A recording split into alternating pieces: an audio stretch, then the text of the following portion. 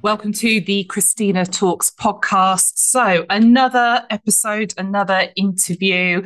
This is going to be an interesting one. This is a guy that knows his numbers, or at least I would hope he does. But sometimes you come across people in business that they really know their stuff, but they just behave quite differently to the standard person that would normally do that role. They've got a different outlook. So this should be quite an interesting conversation.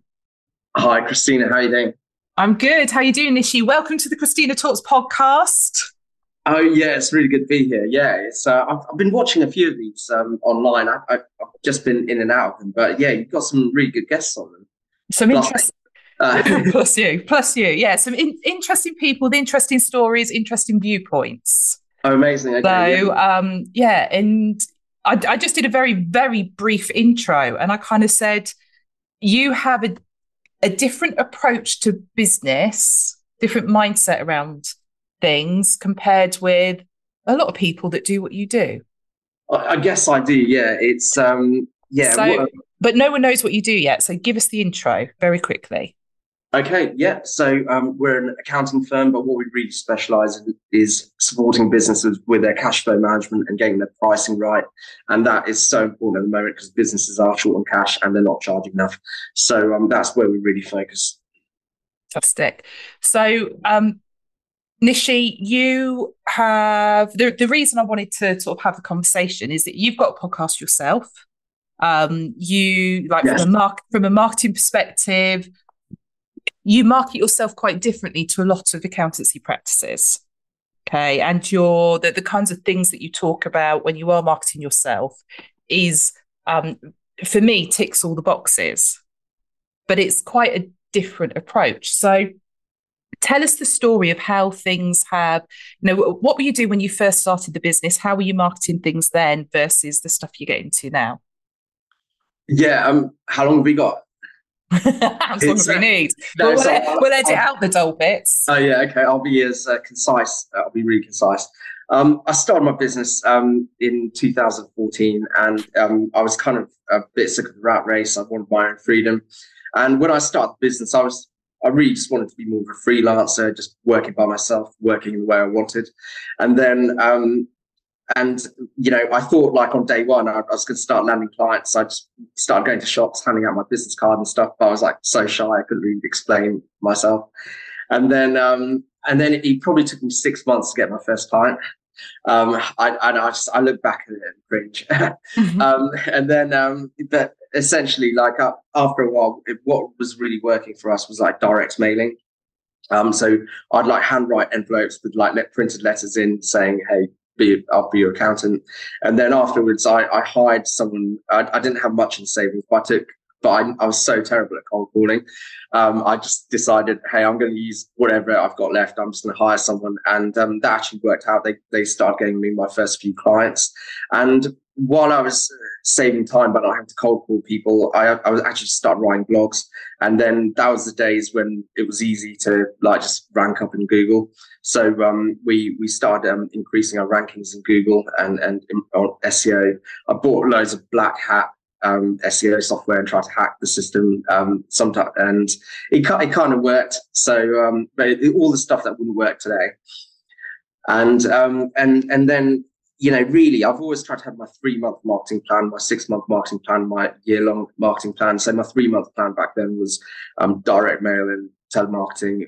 My 6-month plan was really SEO, and my 1-year plan was networking, and that's the combination that I used for the first 7 years of the business, and then really to add to that, I started doing pay-per-click stuff on Google AdWords and to supplement it, and that's pretty much what we did for about 7 years. We stopped the telemarketing quite early on after about a year because we were just running out of data, but then.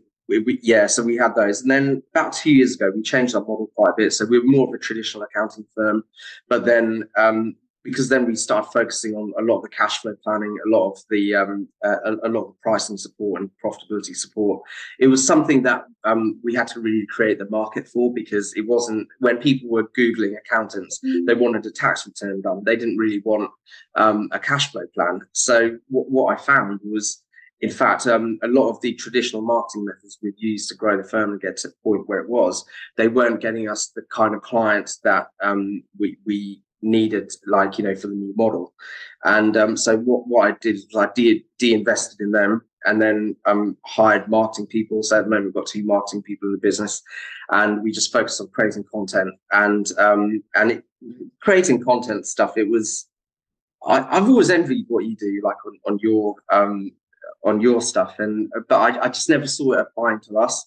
And I gave it a go for about 6 months and just didn't get very far on it. And then, but I knew there was no way back, so I doubled down on it. So and we did even more content. And actually, in that first 6 months where we just weren't getting anything, we were only creating like a piece of content or a couple of pieces of content a week. So I changed that and said, okay, we're going to do 2 a day, and that's when things changed. So going from that weekly video to that daily video, getting things like that, going from like a monthly podcast to a weekly podcast, it makes a huge difference. Just obviously it's a lot more work, but the actual benefit of doing that is disproportionate to the amount of work that we're putting in. But this is the thing, right? So anything that we do marketing wise, I always say, like, the results you get today they're the benefit of what you put in place 6 months ago. You know, from a marketing perspective, it's not you do it today, you get the results today. There's always going to be at least 6 months before you see the result. And this is the problem, because so many business owners, and I don't think it's even about the size of business. Sometimes it's just people in that leadership decision-making position. And they kind of do, right, well, I've done 6 months, haven't got anything. Or sometimes they do 6 days, and the attitude is, it's cost me money, exit. Yeah. And this is a problem, because people look at marketing as a cost rather than an investment. Yeah. So I've got a business coach, Amanda C. Watts. She's amazing. She only works with accountants. But 6 months in, I was just like, this isn't for me. And you know, she's the one that's been giving me the pep talks the whole time. She was the one that said, it's because you're not doing enough of it or for long enough. And you know what, I trust her, and she just kept me going with it. And then eventually we got to a point where I was getting those first wins, and then that gave me the motivation to then keep going and double down and really hit it. You know what, there's 2 marketing people in our business, plus me, plus our accounting team. But I think the way we've leveraged software and all the technology and the systems out there, we're probably doing the work of maybe 4 marketing people. Dripify on LinkedIn is just one of the best for me, actually. It's like the way it can expand our connections. I've always had the saying, like, you know, when it comes to marketing, if a tree falls over in the forest and there's no one around to hear it, it doesn't make a sound. And that's the approach I take with our marketing, because it's not good enough just to create content and create posts. You've got to be connected to people for them to see them. So, like, we put as much effort into creating content as we do into growing our following, like connecting with people, adding friends, and getting that. We haven't got it. We still want to. There's things we can do much better, and we're in the process of doing them. Definitely lots of untapped stuff, but yeah, like especially with Dripify on LinkedIn, like we went from 400 relevant connections to about 1,800 relevant connections in a year. So that's an extra 1,400 people who could be potential clients, like just viewing our stuff. And part of our whole customer avatar process is like, let's understand who we're really trying to help. Let's understand what kind of pain they're in. Let's make sure we're talking about that pain. Let's make sure we understand what problems we solve. Let's make sure we talk about the problems. And just remember, people buy people. So talk about our team, talk about us. Not everything has to be about accounting. I think the thing with content creation as well is the fact that people see it as this huge task, and it's going to creating video. They've got lots of anxieties around that. find themselves in situations where they're like they're trying to do something, trying to sort out the tech, and they're not getting it. They're getting frustrated. But sometimes it's a labor of love, right? But there's Yeah. probably times where you've been trying to create content, trying to like get that video shot or whatever, and you're Yeah. just like wanting to flip the desk. You've had enough. Like, that's it, no more. So can you think back to sort of, are there any stories, if you like, around sort of moments where you've just like got to that point of frustration with it? Yeah, I think pay per clicks definitely one. Last year, I wasted quite a lot of money on pay per click stuff. The dream is you build a funnel, you have an awesome lead magnet, people give you their email addresses, and then they buy the next thing, then they buy the next thing, then they take a big ticket item. But unfortunately, it never quite works out like that. And although I'm sure there's a way to make it work, but the reality is I've been struggling with that for ages. I've spent tens of thousands of pounds on it. But that's the bit that really got me down about marketing, because the amount of money that we've wasted trying to get it to work. And but I know it does work, because I've bought stuff on the other side where I saw that lead magnet and then got pushed into that other thing, and then saw that other thing, and then ended up paying like loads of money for the full on service. So if it works on me, I know it will work on other people. So that's the sort of holy grail that's kind of eluding us. That's always eluding us. But the other side of it is just the volume of content creation we're doing and the number of people we're connected with. Our call to actions, they are attracting customers. So yeah, I think I've kind of put the whole the funnel thing on hold, although we do have a rudimentary funnel, but that's got to be the hardest one. The second hardest one bit is just like hiring marketing staff. Well, hiring any staff, but hiring marketing staff. And I don't think it was necessarily their fault, but it's taken me a long time to build our marketing processes out, like our marketing routine. And in the past, we've hired people for those roles. And because we didn't have a strong marketing routine and a strong training program behind it, we probably didn't get the best out of them. Whereas now we know what works, we know what we've got to consistently do. And that is getting some results. So those are the two things. Like, sometimes it's like, we hired marketing people and then they left, and we hired another one, then they left. I'm like, should I just stop hiring people? It's using up loads of my time and resources. But then I was like, no, we have to do this. I think part of it is ultimately I started seeing part of my job in the business, although I own the business, but I do have a role in business. And I think my role at the moment is the marketing director.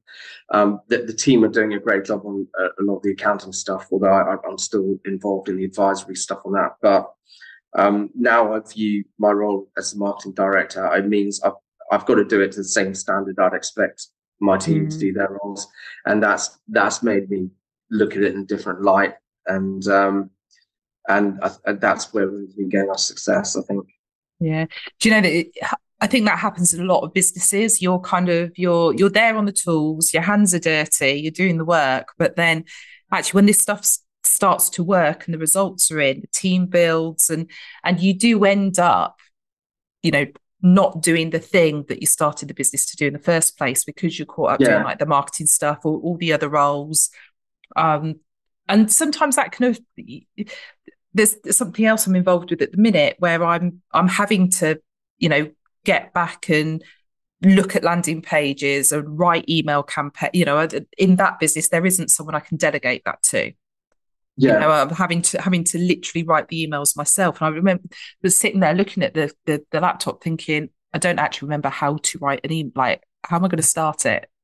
But it's been really refreshing getting back to that stuff. But have you found there's been like you've had to have a mindset shift to be able to kind of go like hands off the day-to-day job of being the accountant to put your focus on this?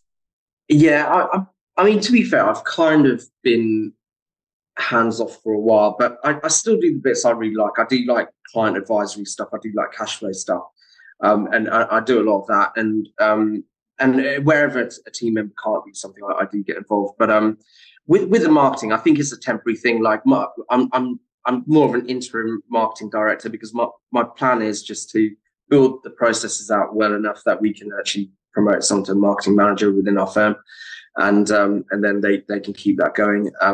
Because once we got that routine in place, it's I think it will be there forever. So yeah, I do want to in the long term get back to just focusing on accounting and advisory. But sometimes you just got to be whoever your business needs you to be. And you know what? I could tell you a couple of things which one thing that really makes me want to continue building content, and the other thing that I should have mentioned earlier when we were talking about things I was really frustrated with. Like, it's so tempting just to hire business development managers and salespeople in a firm, but it's too good, right? If you can get a salesperson for like 30 grand a year, you're doing amazingly well. But more likely, if you want to get a salesperson, a good quality salesperson, it's going to cost you more like 50 at least. And salespeople are some of the most expensive people you can really get in the business. Plus, they've got such a large setup time. Unless you bring them in, they've already got connections. And then on top of that, like I think the average salesperson stays in the role for like a year. So I've been down this road and trying to not worry about the marketing, just saying, hey, I could just get someone to hammer the phones and then woo people and get them to become clients. I've done it. We've hired like 3 or 4 salespeople and it never worked out, and it cost me a ton of money. But with marketing, like, when we're doing pay-per-click stuff, someone will pick up the phone to us and say, hey, I just want a quote on a tax return. I'm like, should we meet up, see what you need? And they're like, no, I just want a quote on a tax return. Now, when we're getting people coming in who've been watching our videos and absorbing our content, they're like, half the time, they don't even ask what it costs. And that's, yeah, so it's not just the volume of leads, it's just the caliber of people that we get to talk to through that marketing process. And that's what really drives me forward to actually push ahead and do it. But marketing is not my long-term role in the business. It's just someone I have to be right now. Yeah. So something I get asked a lot is around, basically, the budgeting for marketing. Okay, so there's stuff out there like, there's some things that say, 10% of revenue should be your marketing budget, 20% of revenue should be your marketing budget. You should expect this return, that kind of thing. But I always feel like it's not as black and white as that. I think maybe in the more traditional approaches, things like direct mail, etc., maybe then, yes. But I think from a content marketing perspective, it's very difficult to look at it that way. I think there's 2 ways to answer this question. Firstly, I know it sounds like a tangent, but if you bought a house, you got to live in it for 10 years, and then you sold it for what you bought it for, would you be happy enough with that? No. Okay, all right, but that, I guess with marketing, really, you spend money on marketing, your business gains value, and then one day you might sell your business and you'll get back all the money you spent on marketing, but you got to live in your business for those 10 years. And you got to take money home every year. So when you say marketing's an investment, I guess it's definitely not a cost, because the only time marketing's a cost is if you've got no way to generate repeat business or referrals from the people that you gain. But actually, if you've got someone who's going to take up a subscription and pay you every month, then that adds to the value of your business. So actually, it's no different from buying a brick and putting it in a house, or getting some foundations dug. And that's the way I look at it. So the other side of it is like, I can give you an example from the accounting world, right? If I wanted to go out and buy an accounting practice and that was generating 100K of turnover a year, the conventions in our industry is you pay about £100,000 for that. £1 for £1 of recurring fee income a year, and I'd pay £100,000 of that, and then 30% of those clients would leave anyway because they'll be like, "Hey, I don't like being sold. I don't want to deal with a new accountant." So you'd end up with 70 clients, £70,000 of recurring income that you paid 100K for. So it's a 1.4 relationship. So I could spend £1.40 on that income, which I'll get today, or I could spend maybe 60p generating it, and so that's a better deal than buying it. The only thing is, like, there'll be a period of time up to when I gain those clients where I'm paying for marketing, which, I mean, ultimately it's better value than going out and buying a business.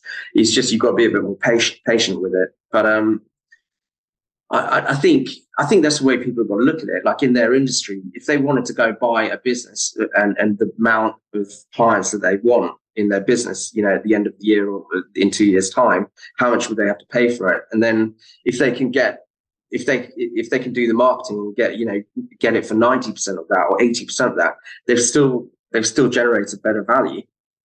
So I don't agree with the 10% rule, because I think it's just too industry specific. Whereas, do you know, and there's things that you will do marketing wise that are, yes, there is an invoice to pay today, but it's, you know, you've got like 3 years, 4 years, 5 years of leverage in that thing that you've created. I mean, there's stuff we've created that we've had for probably about 8 years. That, you know, every couple of years it just needs to polish up.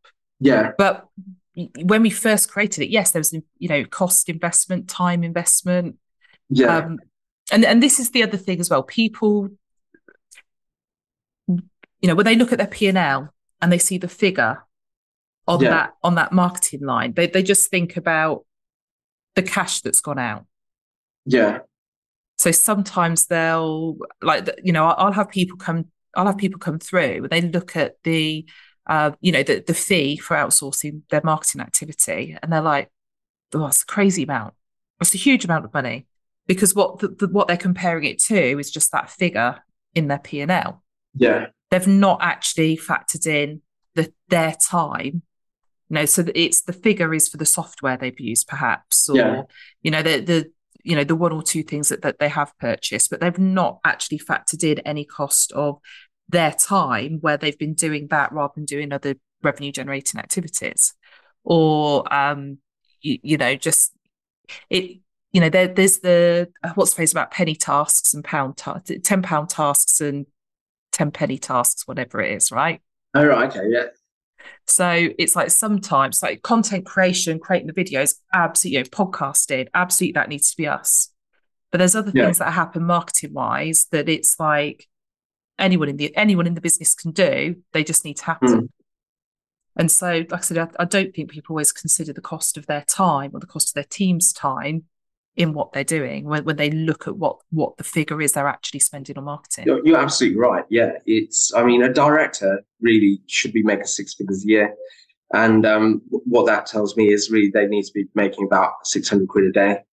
And that's what their time's worth, 600 a day at the very least. And that's what they've got to be aiming for. So if they can outsource something for less than 600 quid a day, or they can get better results than they could doing themselves because someone's got more expertise in that area, then that's a win for them. And I think one other thing people got to realize is that LinkedIn profile, it doesn't belong to my business, it belongs to me. Let's say 10 years down the line, I want a career change.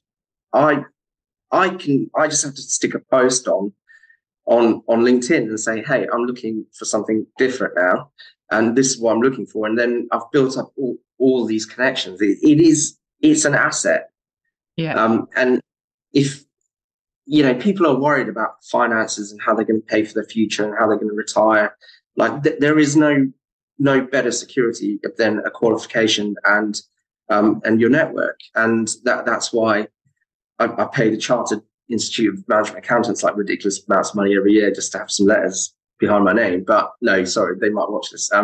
But it's, and not just that, to be part of an excellent institute. But the point being though is that and the LinkedIn and what maybe one day my kids might need a job or they might want to get into a particular career, and I've got those contacts. So it's not that the business generating.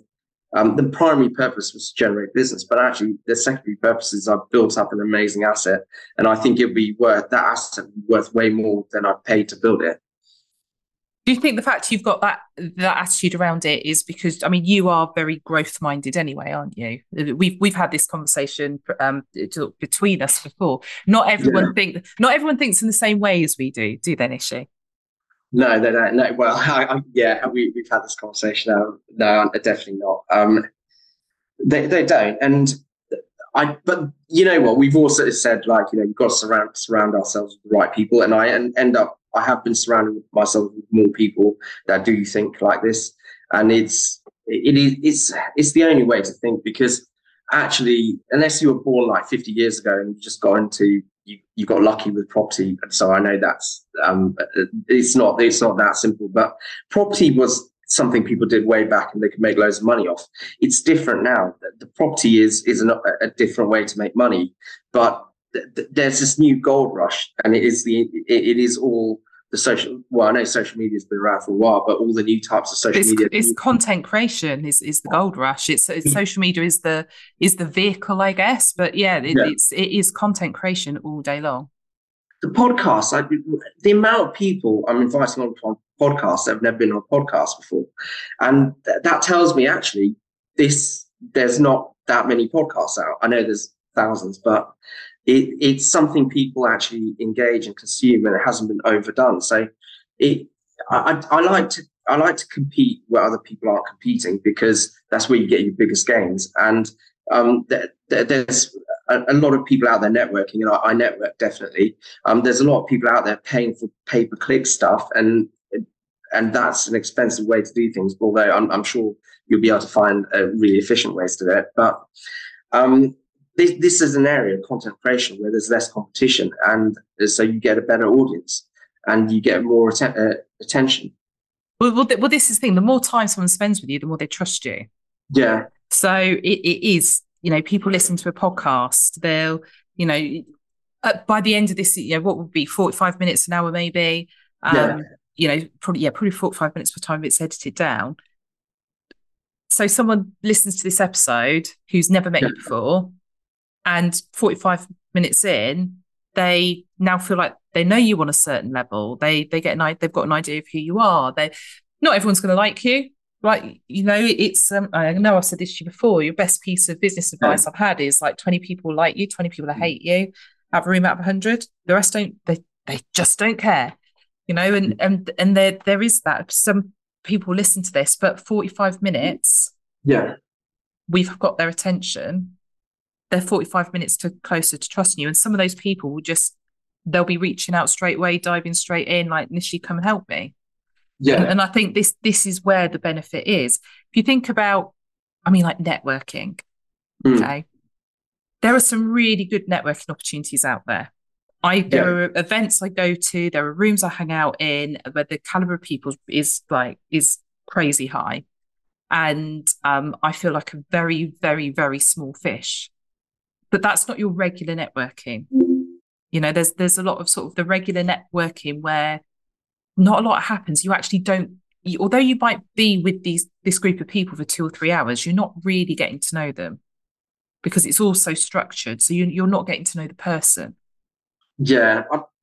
I mean, with networking, I've actually rejoined BNI because I did miss it quite a bit. And I'm in a really good group now, and it fits well with school drop-offs and pickups and stuff. But it's, one thing I've always learned about networking is it's not what you do in the meeting, it's what you do after it.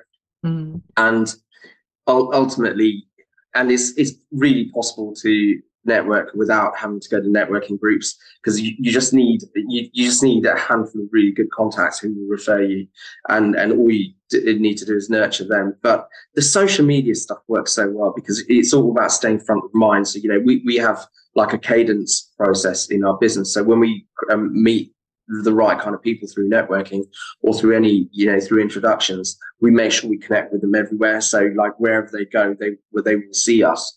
So there's and that's been a really important part of like getting referrals from networking, just making sure that people see you every single day. Do you think people are nervous of asking for referrals? Because it's one of the key ways of building your business, isn't it? But it's when you talk to people like, what's your referral strategy? Yeah. And more often than not, it's like nothing. Um, I Yeah, I think people are uncomfortable with it, but it's the only way you've got to do it. But the other side of it is, if you're absolutely convinced you've got the right solution for the right people, then by asking for that referral, you're actually doing that other person a favor, because they get to recommend someone who's going to really help their friend, and that's good for their own credibility, and that's the way people got to look at it. And I've been talking to some really successful people recently, and you included, and one of the things, one of the main parts of that conversation is, marketing is important, but you've got to spend exactly as much time focusing on your offering and improving your offering, because there's no amount of hype that you can create that will override a weak offering. And so this is something we're actually very aware of. Like, I'm closely monitoring the amount of effort and time we put into marketing, and making sure we match that with improving our solution for these small businesses. So that's a really important part of it. And because I'm confident that we spend so much time and effort improving that solution, I've got no problem asking for a referral, because I know I'm going to do a better job for that person than other accountants who haven't spent that time and investment in improving their offering. And also, sorry, just one more thing. One of the reasons, we're not just about doing accounts and tax work. We're about helping people become more profitable, but running a business they really want to run. And part of that is we have to show some leadership. If I don't have the right to tell a client to improve their marketing if they can't see that I'm doing it to the very best standard possible.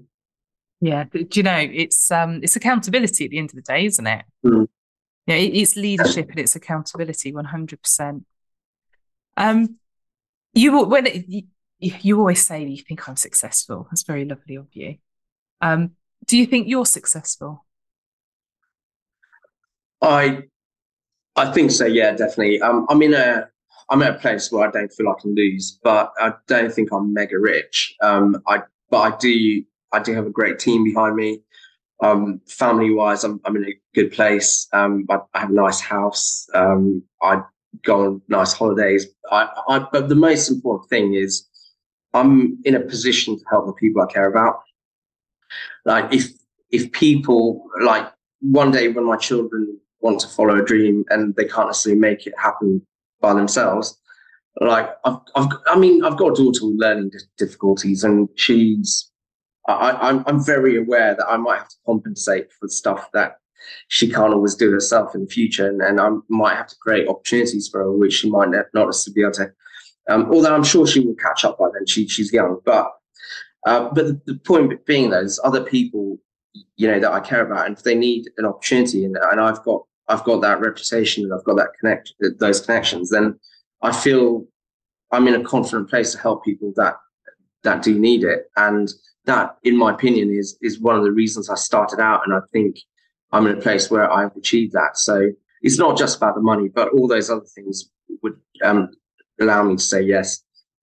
Good. Because you always kind of say, and I'm saying this because I know I'm guilty of it too. It's like we've always, like we said, it's who you surround yourself with.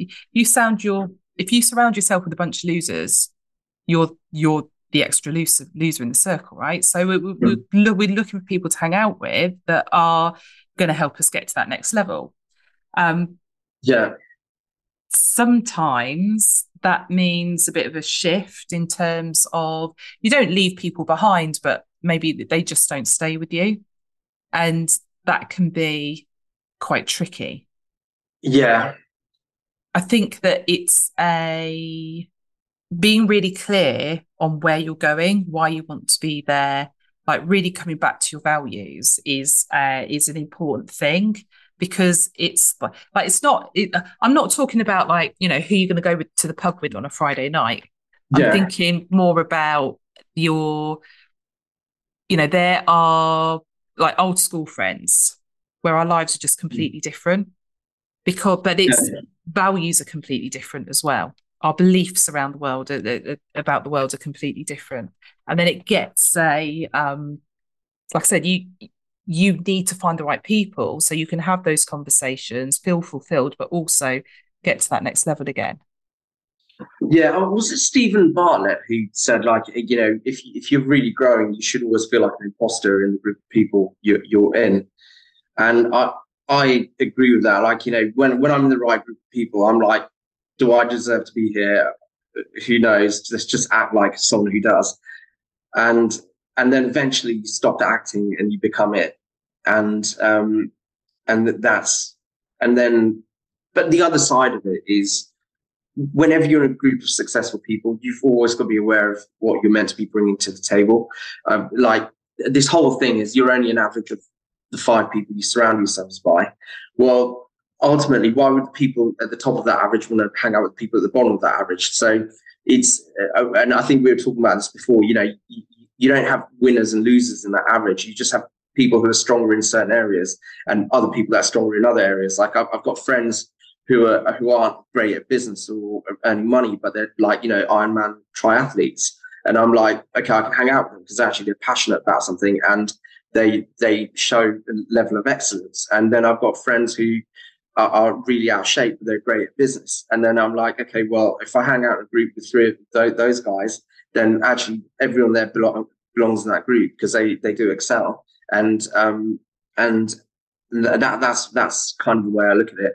But I think that comes down to diversity as well, doesn't it? In what sense? So, like, if you've got a group of people where everyone is just a business owner, then, and they're all good at the same thing, then you'll have some people that are better than others, which means that whole law of the averages won't necessarily work. Whereas if you have a group of business owners or other people who are good at different areas, like someone might be great at marketing but not great at finance, someone might be really good at finance but not great at sales, and then by coming together, you're all excellent at something, but not great at something else, and and you become an average of the thing everyone is excellent at, really. Yeah, so I mean that's a bit like a mastermind scenario. Everyone's sort of round the table. You get a group of people with different skills together, and everyone helps everyone. Yeah. I mean, I love that concept. I go and seek out those kinds of situations because it is. I always think that whatever we're doing, if I'm in a circle of people, I'm happiest when I know I can help people. Yeah. But there has to be balance, right? Because if you're the person that's constantly helping everyone, eventually you'll get to a place where there'll be a level of toxicity in that, level of resentment, perhaps. It doesn't matter. You can be the most giving person. So you need to be in a scenario where there is opportunity for you to give, but you're also comfortable enough and vulnerable enough to be able to ask for help as well. Yeah. I think that's really important. Like, the toxicity, I totally get. People don't want to be helped out all the time. They want to be the ones helping as well. And that's actually why, and I think that's when the mastermind sort of format, it does work well because everyone gets an opportunity to really use their strengths.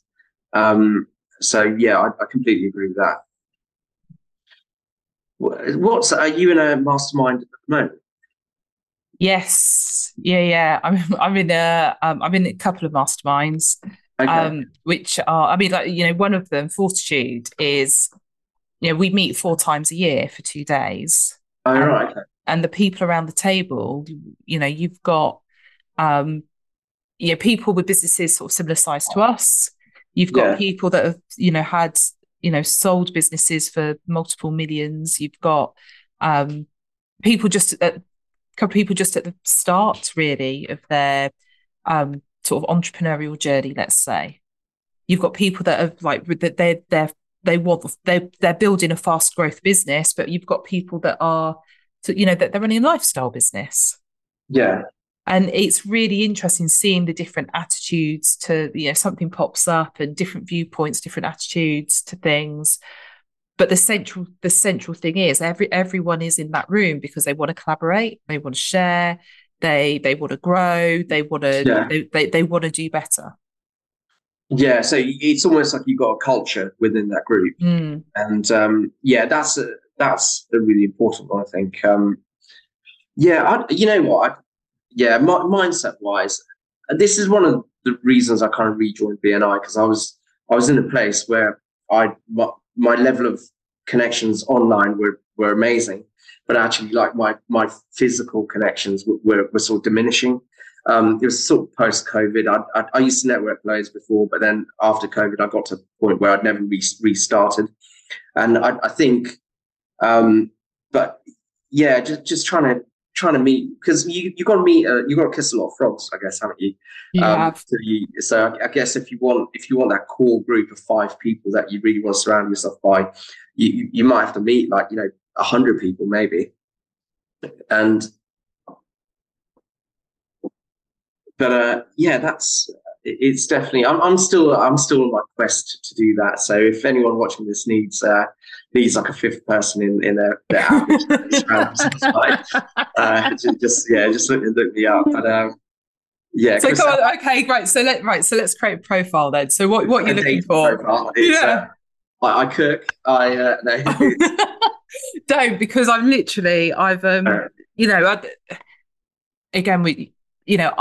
am privileged enough to have found some pretty awesome people that have become very dear friends.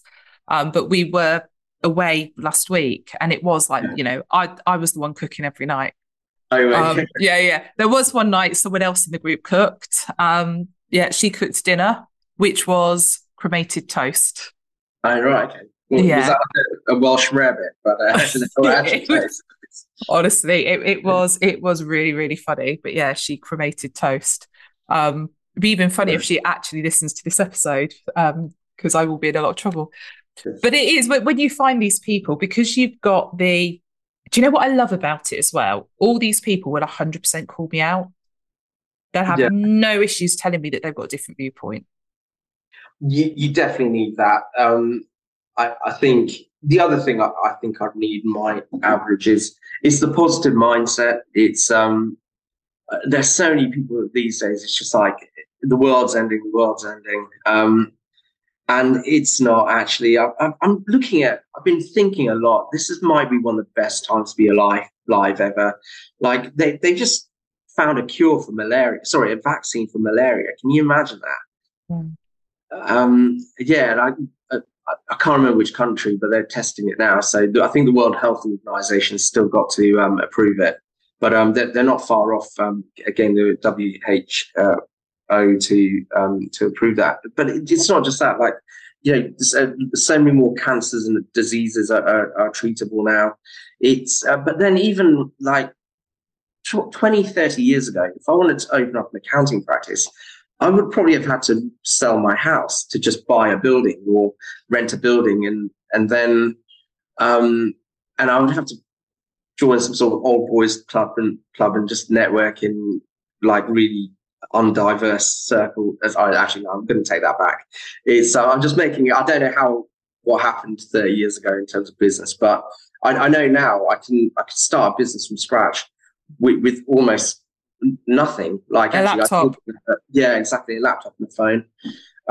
And it's for our kids, I think that's an amazing world to live in.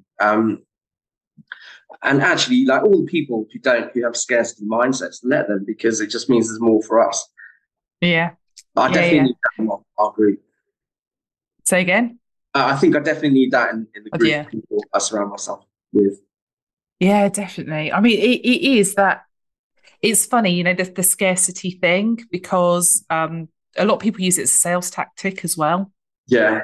I was pitched something. Do you know what? If someone asks you to go on a call, and it's like a group call, and my mate, whoever's good, he's going to come and talk to us. Yeah. Just question it first.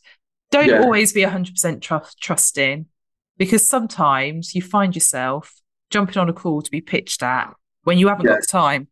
And it was, I was a little bit like, I wish this had been framed a little bit better. Yeah. But it was funny because the guy on the call, he was talking about what he does, that kind of stuff. And and then he was talking about basically the program that he's got and all this sort of stuff. But there's only like, my diary's full. I'm going to open up some spaces just for you, but I need to know by this time tomorrow, and it was it would be such an honor for you to work with me. You've Yeah. got to know that. And actually, but this whole scarcity thing, it's like, well, we need to have a one-to-one call, but I'm so busy, I can only do that in the next 2 hours. And it's, trying to build this thing of like, oh my God, if we don't jump now, we're going to miss out. We're never going to be able to work this guy again. And he's sort of going around it was on Zoom, and he's sort of, there's only a few of us on there, sort of, specially selected. Yeah. And he came to me, he was asking everybody, why are you on the call? And they're all being really nice and polite. And he's like, why are you on the call? And I was like, to be honest, I've got no fucking idea who you are. My mate asked me to come on the call and I trust her, so I turned up. And it was just, he was like, oh, okay.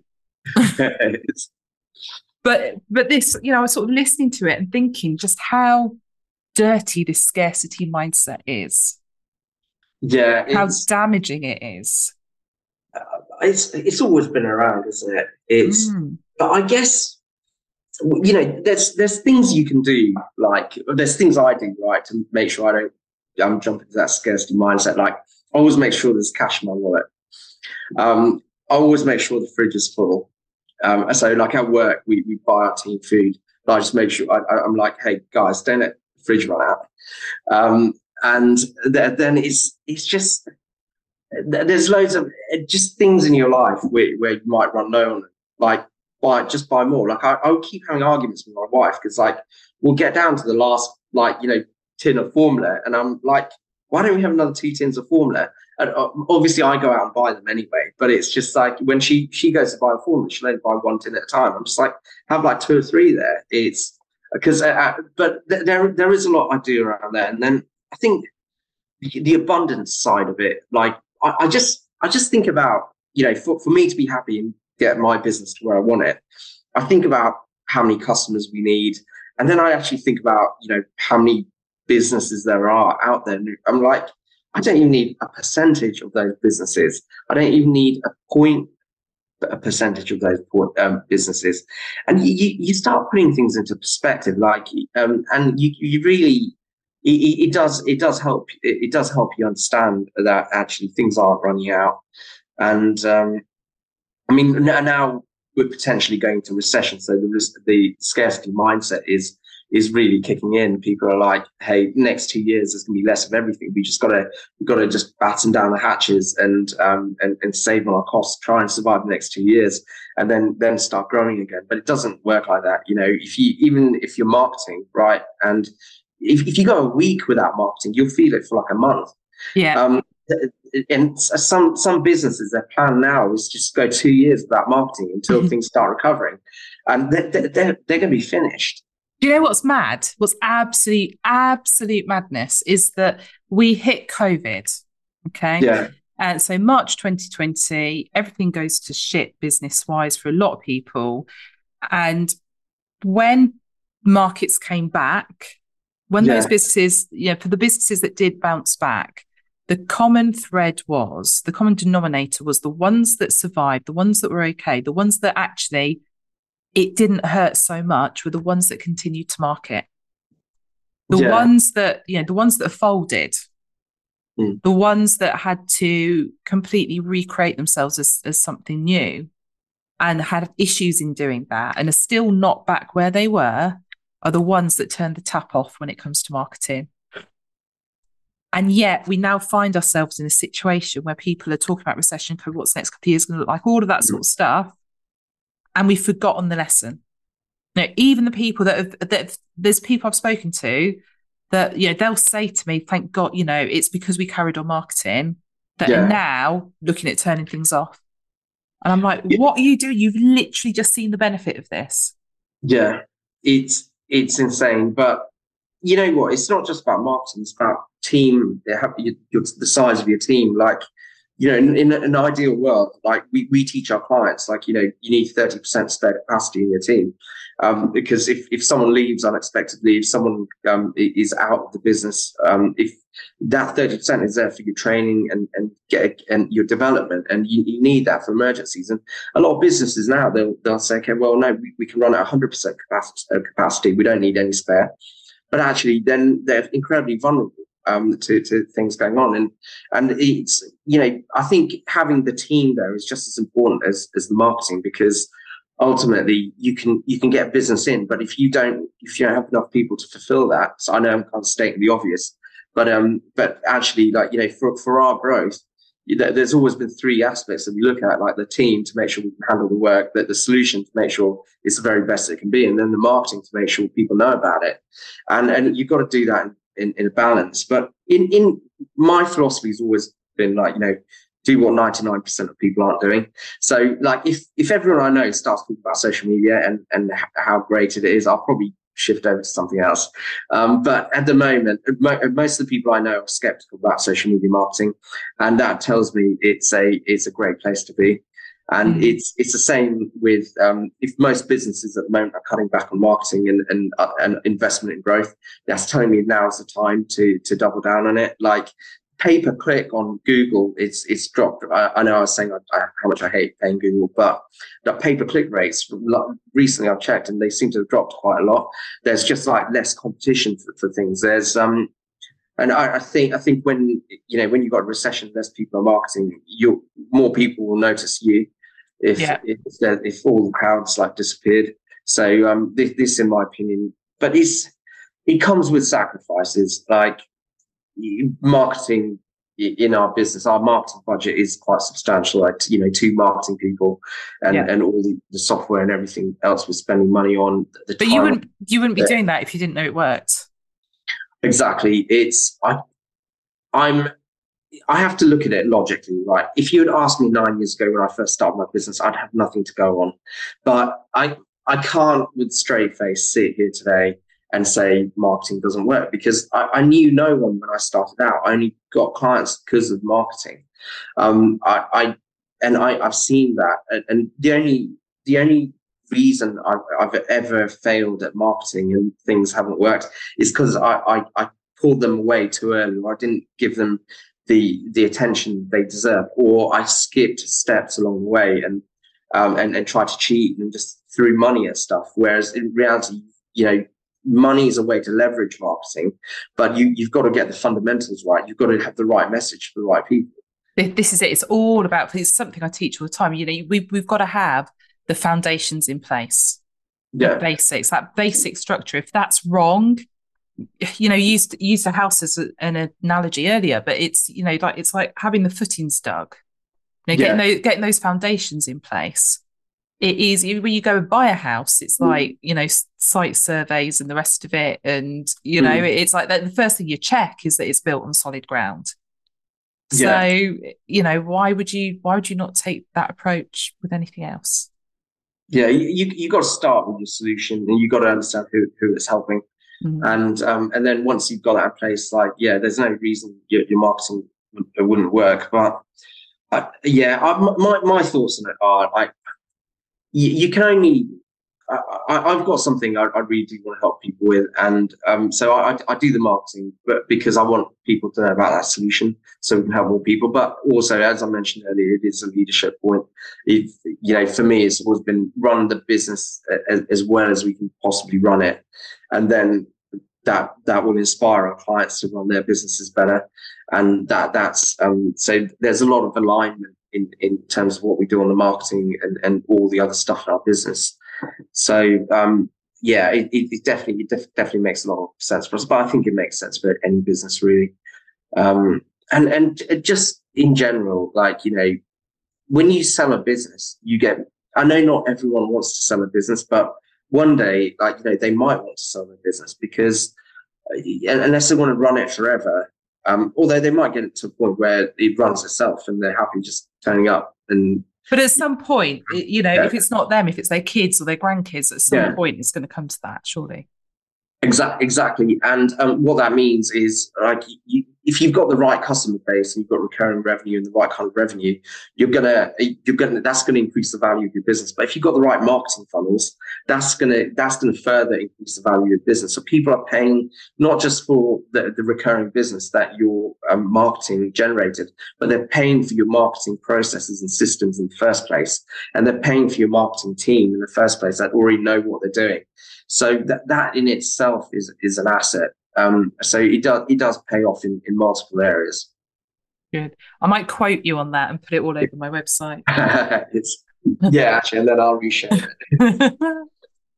Nishi, thank you so much for your time. I think there's actually like probably 3 episodes worth of content in there, which is amazing. We always have really good conversations. One last thing, obviously we've talked a lot about what you've been doing, podcast videos, that sort of stuff. So if people do want to go and see what it is you're actually sharing, what is this content you've been working on? Where are you going to direct them to? I would just go straight to our website because there's links to everything there. So naccounting.co.uk. So n-accounting.co.uk. Amazing. Perfect. Thank you so much. Okay. And for Nishi. Or North Hands. Thanks for having me, and I will catch up soon.